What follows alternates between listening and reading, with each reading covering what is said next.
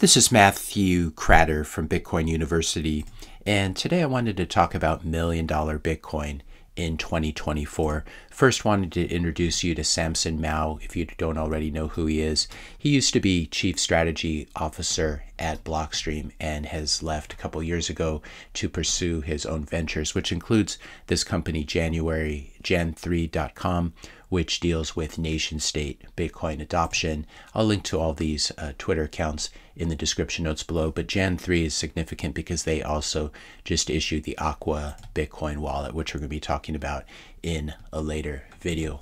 All of which is to say that Samson has been and continues to be a serious voice and major contributor to the Bitcoin space. It's hard to overestimate what he's contributed through Blockstream and other ventures. So he's not just another online influencer. And this context is really important to remember when viewing his recent tweet, which we're going to be talking about.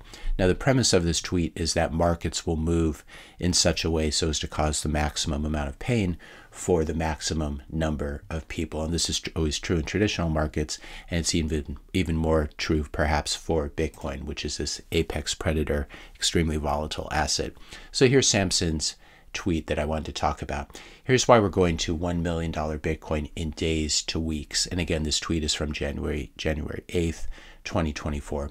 Here's why we're going to $1 million Bitcoin. It's max pain for the most people. Bitcoin has a way of doing what we least expect and in the most disruptive way. For example, at Jan3, we have many plans and meetings set for 2024. $1 Million Bitcoin would derail everything. Ideally, we have a couple of good years to onboard nation states. Fast $1 Million Bitcoin means we're out of time. 50 countries reach out frantically and we're overloaded. All of the careful planning and proposals are out of the door. Just smash buying BTC and no sleep for the team. So this is how it would affect his company. Fast $1 Million Bitcoin means that Plan B's stock to flow model, which we used to talk about many years ago and has been debunked, but this would mean that this model breaks again just when it was looking like it was going to track correctly. Max pain. Also, $1 Million Bitcoin, this would mean that Lightning is completely unusable for anyone not using a custodial wallet or Aqua Bitcoin. Fast $1 Million Bitcoin means fees are super high in dollar terms. No new Bitcoin users can afford to create a new Lightning wallet. Max pain. Number 4, fast $1 Million Bitcoin means Michael Saylor and MicroStrategy never reached their goal of stacking 1% of the supply. So close, so very close. Max painish. Upside is MicroStrategy is now in the top 30 most valuable companies in the world list if Bitcoin were to go to $1 million per coin. Number 5, El Salvador and other countries missed the window to issue Bitcoin bonds and accumulate substantial stacks of Bitcoin at sub 100K. They're already doing this, but they wouldn't reach their full position. IMF debt still looms. Max pain. Number 6, Lagarde, Powell. These are the central bankers in Europe and in the US, Jerome Powell, and many highly regarded economists lose their jobs, but I think we're okay with this one. Hyper-Bitcoinization and fiat hyperinflation begins 1 to 2 years after $1 Million Bitcoin. Max pain. Number 7, Peter Schiff and Goldbug suffer a collective mental breakdown after Bitcoin goes to $1 million fast and gold is still hovering around $2,000. That's a pretty funny one. Max pain. Number 8, the plebs are not immune either. Many will be stuck with a number of unspendable UTXOs worth $500 to $1,000. This is something we talked about a couple days ago, so make sure you check out that playlist if you haven't seen it before. Many others, not you of course, will sell at 100K only to buy back at 500K, $500,000 Bitcoin. Max pain. Number 9, 8 billion people on this planet just missed the most important opportunity in their lifetimes to get into Bitcoin when it would have made a significant economic difference. Now they can only work to earn Bitcoin. I think this is the biggest one. Max pain. This would be max pain for 8 billion people. Number 10, the entire legacy financial system will need to very quickly reorganize around Bitcoin as the new base. Businesses will need to be able to accept Lightning Network payments. Companies will have to rapidly convert cash reserves to Bitcoin, and none of them are remotely ready. Max pain. And Samson concludes, so my point is that the probability of Bitcoin making an unexpected move that results in max pain for the largest number of people is the most likely outcome. This means $1 million Bitcoin fast. Also, because of these reasons, ETF approvals aren't priced in.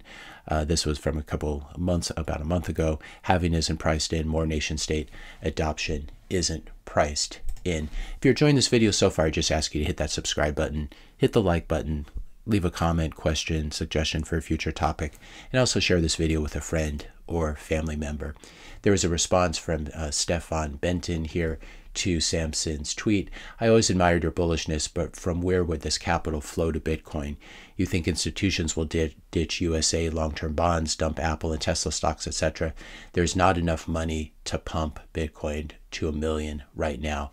Samson's response, which I think is quite good and I want to break down, don't need much. There's the multiplier effect and the Veblen effect. So what does he mean by this?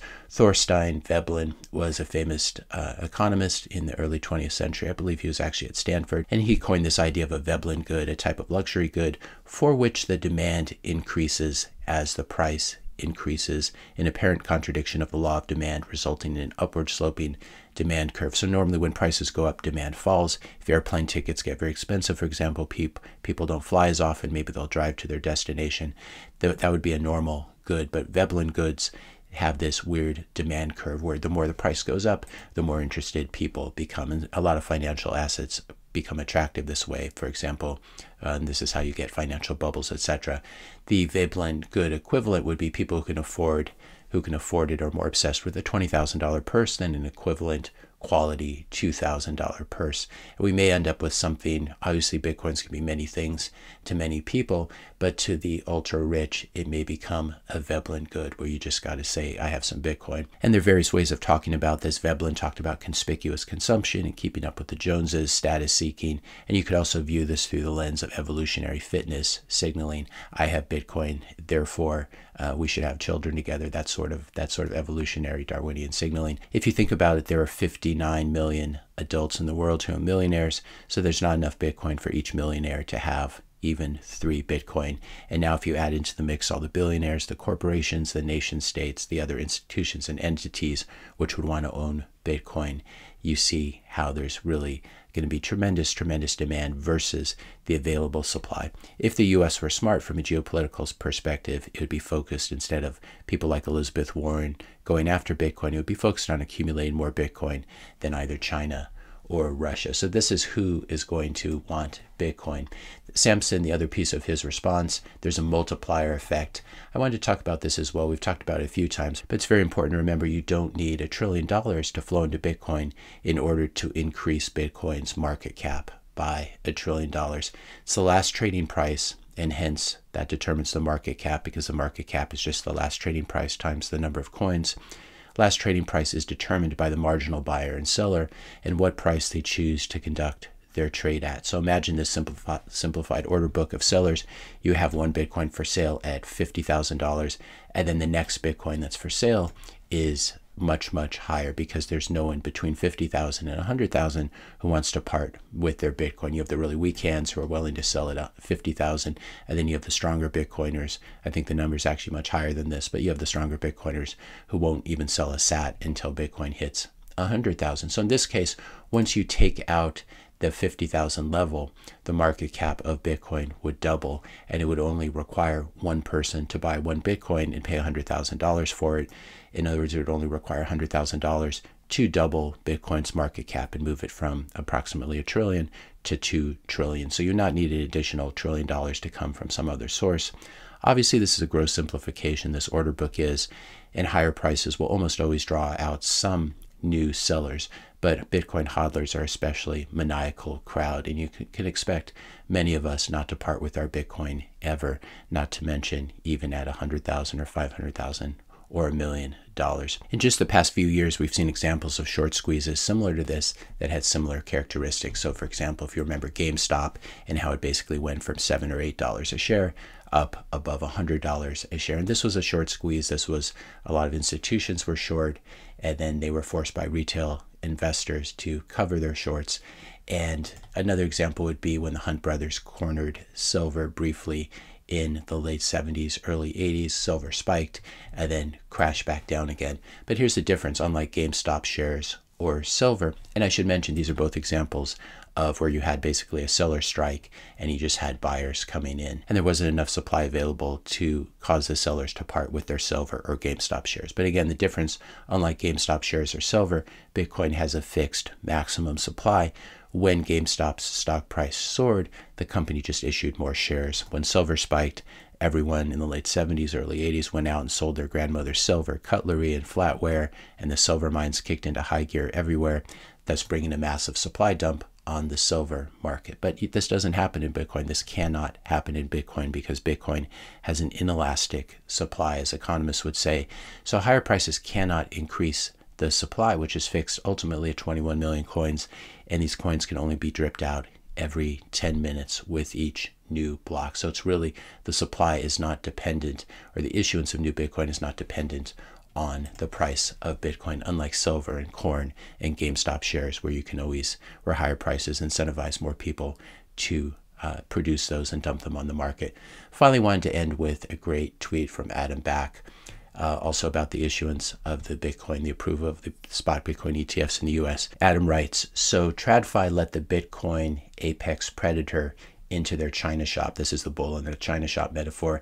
Doors open in hours. This was tweeted out just right before the ETFs opened yesterday. Supply squeeze, volatility, 24/7 trading, high leverage. Will the ETF market makers and approved participants, or whatever AP stands for, have enough liquidity, or will things get crazy?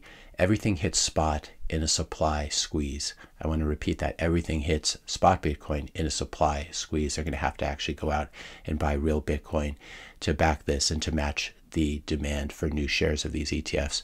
And spot is thin. This is what we were talking about when we looked at this order book here. This would be an example of a very thin order book where the seller, once you take out the $50,000 seller, goes right up to $100,000. So these are all reasons why I don't think it's a super high probability, but certainly possible for Bitcoin to melt up very quickly in the next few days or weeks to 100,000 and even possibly beyond that.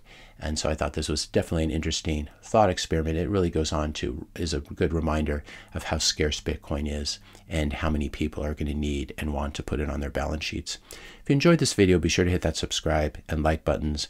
Hit the notification bell if you want to be notified when I publish my next video. And let me know your questions and comments in the comment section below. Thanks a lot for watching, and I'll see you in the next video.